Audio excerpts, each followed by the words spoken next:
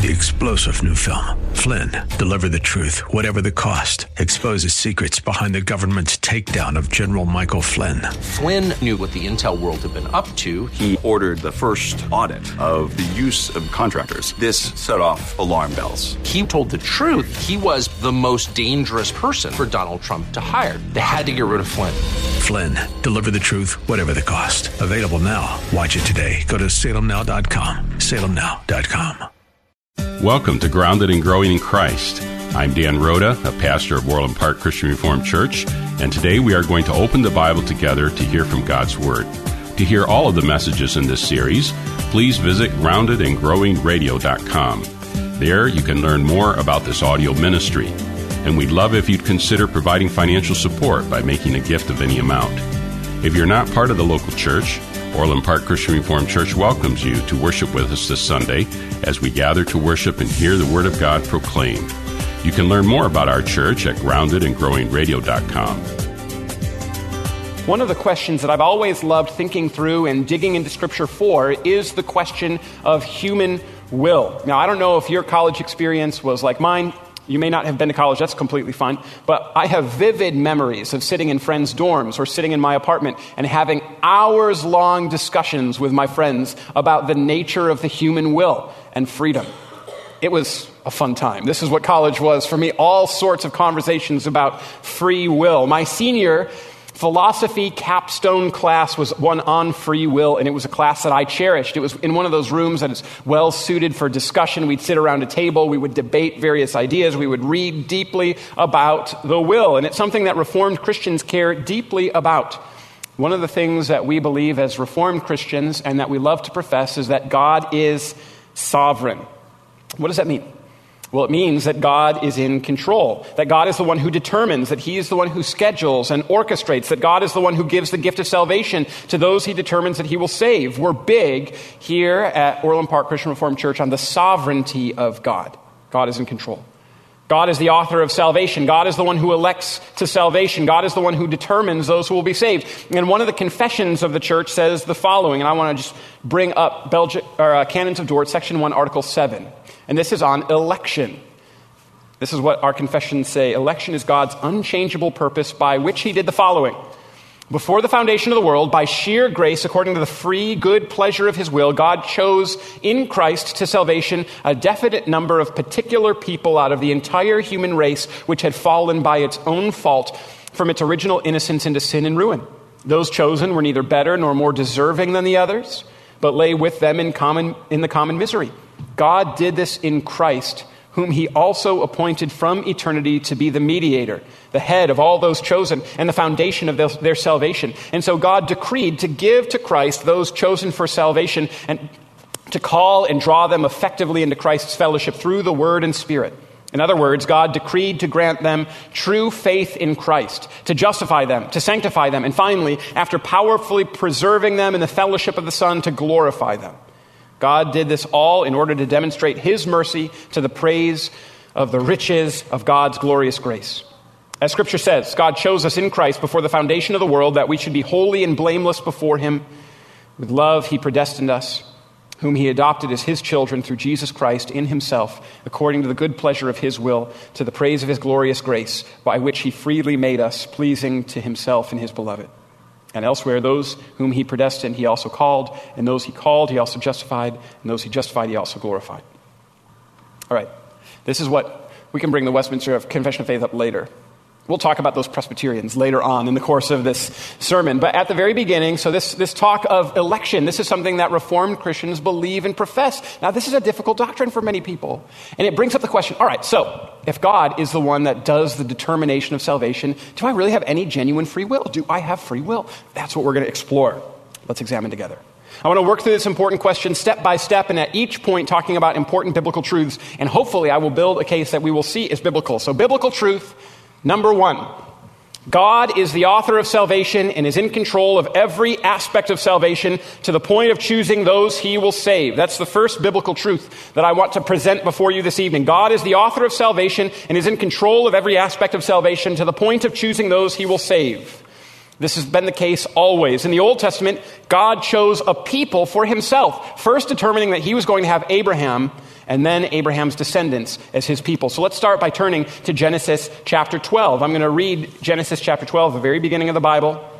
We see God's sovereign choice at the very beginning, and it's repeated.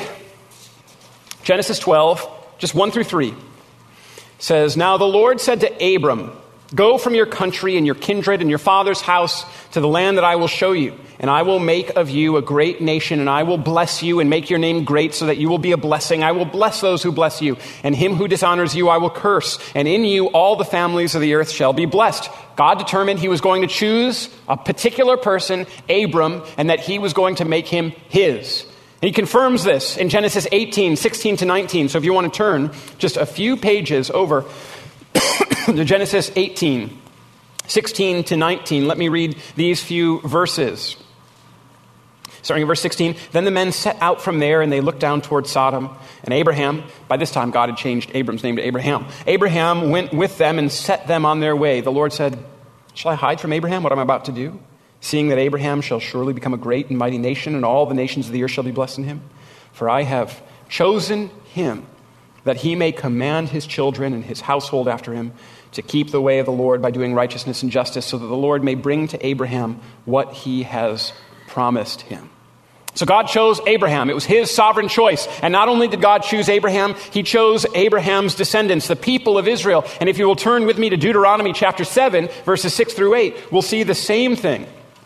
So Genesis, Exodus, Leviticus, Numbers, Deuteronomy. If we turn to Deuteronomy chapter 7, we will see the same thing. I'm going to read for us Deuteronomy 7, verses 6 through 8. "For you are a people holy to the Lord your God. The Lord your God has chosen you to be a people for his treasured possession out of all the peoples who are on the face of the earth.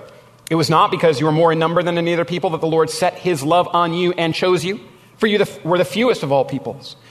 But it is because the Lord loves you and is keeping the oath that he swore to your fathers, that the Lord has brought you out with a mighty hand and redeemed you from the house of slavery, from the hand of Pharaoh, king of Egypt.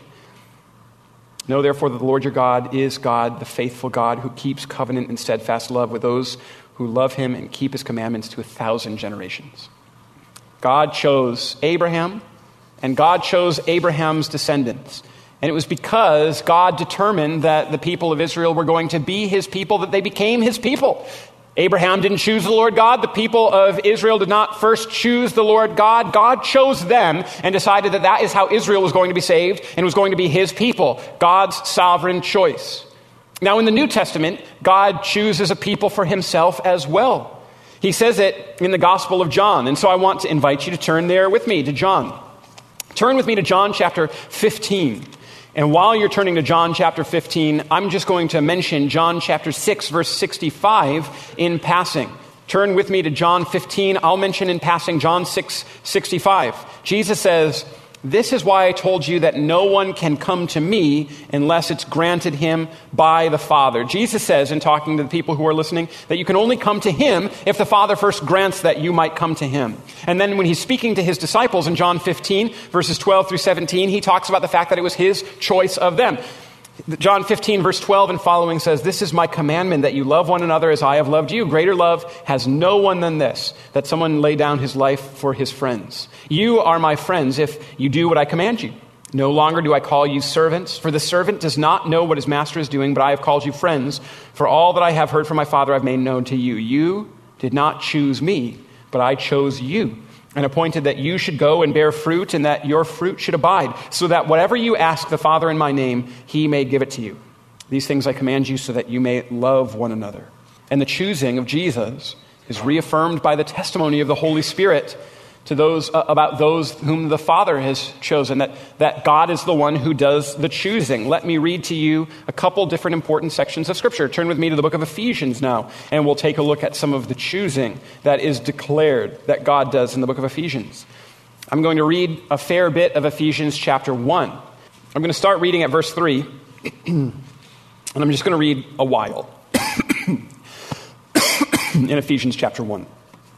Ephesians chapter 1, starting at verse 3. Blessed be the God and Father of our Lord Jesus Christ, who has blessed us in Christ with every spiritual blessing in the heavenly places, even as he chose us in him before the foundation of the world, that we should be holy and blameless before him. In love, he predestined us for adoption to himself as sons through Jesus Christ, according to the purpose of his will, to the praise of his glorious grace, with which he has blessed us in the beloved. So I'll just stop right there, because this hits it pretty hard.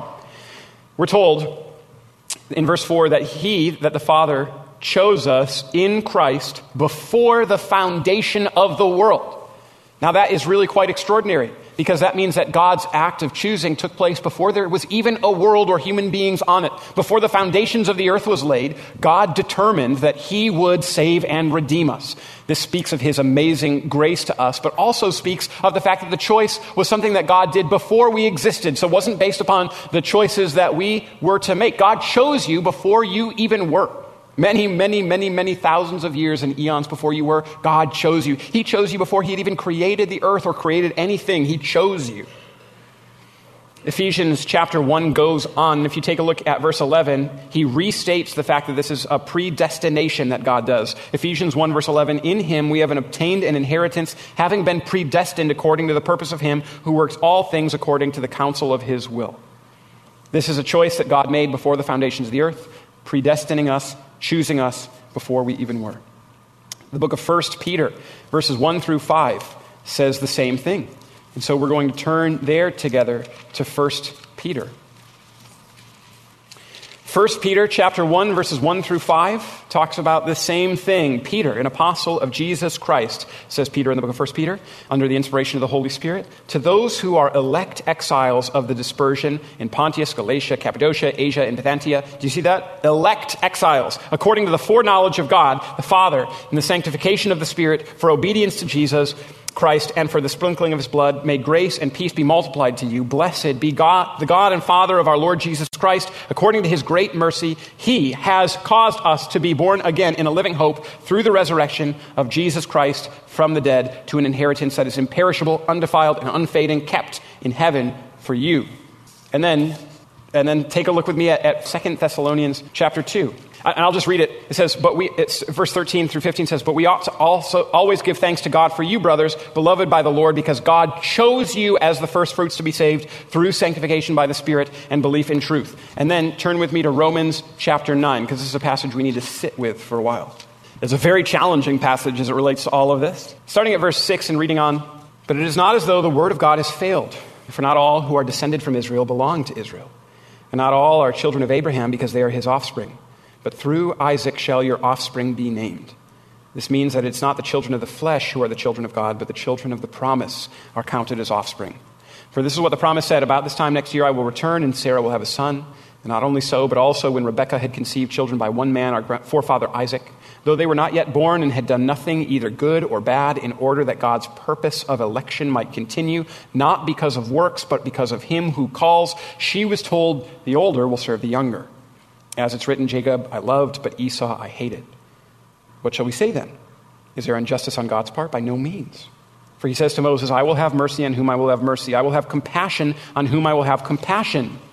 So that it depends not on human will or exertion, but on God who has mercy. For the scripture says to Pharaoh, for this very purpose I've raised you up, that I might show my power in you, and that my name might be proclaimed in all the earth. So then he has mercy on whomever he wills, and he hardens whomever he wills. You'll say to me then, why does he still find fault? For who can resist his will? But who are you, O man, to answer back to God? Well, what is molded, say to its molder, why have you made me like this? Has the potter no right over the clay to make out of the same lump one vessel for honorable use and another for dishonorable use? What if God, desiring to show his wrath and to make known his power, had endured with much patience vessels of wrath prepared for destruction, in order to make known the riches of his glory for vessels of mercy, which he has prepared beforehand for his glory, even us whom he has called, not from the Jews only, but also from the Gentiles. That's a long section of scripture there in Romans chapter 9. But what is continually repeated by Paul under the inspiration of the Holy Spirit here, and it's just made perfectly clear with a pristine sort of clarity, He says that election has taken in order that God's purpose of election might continue, not because of works, but because of him who calls. Today's message on Grounded and Growing in Christ will continue in just a moment. To learn more about Orland Park Christian Reformed Church, to listen to other messages from our audio ministry, or to make a financial gift of any amount, please visit groundedandgrowingradio.com. That's groundedandgrowingradio.com. This audio ministry is made possible by gifts from listeners like yourself, and we greatly appreciate all those of you who continue to make it possible to share this work with listeners across Chicagoland. Now let's return to today's message. Well, let's turn to biblical truth number 2. God is not only in control of salvation, but God is in control over all human affairs and events, according to the Scriptures. Turn with me to Psalm 135 for this one. God is in control not just of salvation, but over all human affairs and events. And Psalm 135 is one of my favorites for this one. God, you see, is in control of the weather. There are many parts of the Scriptures that tell us about that, but I love the way that Psalm 135 tells of it. Starting at verse 5, verses 5, 6, and 7 say, "For I know that the Lord is great, and that our Lord is above all gods. Whatever the Lord pleases he does, in heaven and on the earth, in the seas and all deeps. He it is who makes the cloud rise at the end of the earth, who makes lightning for the rain, and who brings forth the wind from his storehouses." God, you see, is in control of the weather. God's not just in control of the weather, he's also in control of politics. Take a look at Proverbs chapter 21, verse 1, a book right next to Psalms there, trying to make it easy on you, for this part at least. Psalm 21, verse 1 tells us of God's total control in the realm of politics. Proverbs 21:1 says, "The king's heart is a stream of water in the hand of the Lord. He turns it wherever he will." God is in control of the weather. God is in control of politics. God is in control of death and hell. Turn with me to the very end of the Bible, to Revelation chapter 1. Revelation chapter 1, I'm going to read verses 17 and 18. This is at the very end of the Bible, Revelation chapter 1, 17 and 18. We're told here, "When I saw him, I fell on," this is when John sees Jesus. "When I saw him, I fell at his feet as though dead, but he laid his right hand on me, saying, 'Fear not, I am the first and the last, and the living one. I died, and behold, I am alive forevermore, and I have the keys of death and Hades.'" God is in control of all things. He's in control of the weather. He's in control of politics. He's in control of death and hell. And so, do we have free will? Well, the answer is yes, we do. We do. All right. We do. The Bible makes it clear that God is sovereign over all things. He's in control of all things. And the Bible also makes it clear that we make genuine choices. Joshua 24 says this. You can turn with me to Joshua 24. 2 verses, very famous verses, so if you just want to listen, you can listen. "Now therefore fear the Lord and serve him in sincerity and in faithfulness. Put away the gods that your fathers served beyond the river and in Egypt, and serve the Lord. And if it is evil in your eyes to serve the Lord, choose this day whom you will serve, whether the gods of your fathers served in the region beyond the river, or the gods of the Amorites in whose land you dwell. But as for me and my house, we will serve the Lord." The impassioned plea there that's coming from the servant of God is to choose who it is that you're going to serve and follow. Now, this isn't just a pretend choice, right? You're not just a robot being forced into it. There is a genuine choice being made. And what Joshua is saying is, hey, are you going to follow after the Lord? Or are you going to follow false gods? You need to make the choice. And I'm going to tell you where I'm going to stand. It's with God. In my house, it's with God. We're going to serve the Lord. This call to choose continues in Deuteronomy chapter 30. I want you to turn there with me to Deuteronomy chapter 30. Because there again is this call to choose. And it's not idle. It's not an idle, like pretend choice sort of thing that Deuteronomy 30 gives to us. Deuteronomy 30, I'm going to read verses 15 and following. Deuteronomy chapter 30 on page 203 says this, "See, I have set before you today life and good, death and evil. If you obey the commandments of the Lord your God that I command you today, by loving the Lord your God, by walking in his ways, and by keeping his commandments and his statutes and his rules, then you shall live and multiply, and the Lord your God will bless you in the land that you are entering to take possession of it. But if your heart turns away and you will not hear, but are drawn away to worship other gods and serve them, I declare to you today that you shall surely perish. You shall not live long in the land that you are going over the Jordan to enter and possess. I call heaven and earth to witness against you today that I have set before you life and death, blessings and curse. Therefore, choose life, that you and your offspring may live, loving the Lord your God, obeying his voice and holding fast to him, for he is your life and length of days, that you may dwell in the land the Lord swore to your fathers, to Abraham, to Isaac, and to Jacob, to give to them. Here again, there is the call to choose that comes here in Deuteronomy chapter 30. Such an extraordinarily powerful section of Scripture. He calls heaven and earth to witness against the people and says, choose. Who are you going to follow? Who are you going to obey? Are you going to follow God and keep his ways? Or are you going to turn to the ways of the people that surround you, the surrounding culture? Are you going to keep those sorts of ways? And this is a genuine call to choose. God isn't pretending that they have a choice, but he really has orchestrated it and they were going to operate as if they were puppets. This is a genuine choice. This continues throughout the New Testament as well. I mean, one of the most famous sections of Scripture is John 3:16, right? God so loved the world that he gave his only son, that whoever believes in him will not perish, but have everlasting life. That's what John 3:16 tells us. And Romans 10 verse 9 says, because if you confess with your mouth that Jesus is Lord and believe in your heart that God raised him from the dead, you will be saved.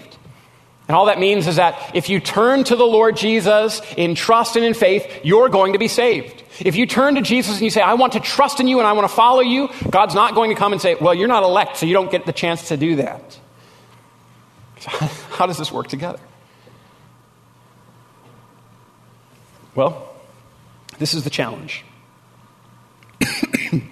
Because God calls us to choose, and because God holds us accountable for moral choices, this speaks to us that we have free will and free choice. But here's the challenging part. The Bible also says that God is in total control. So, how does this fit? How does this work?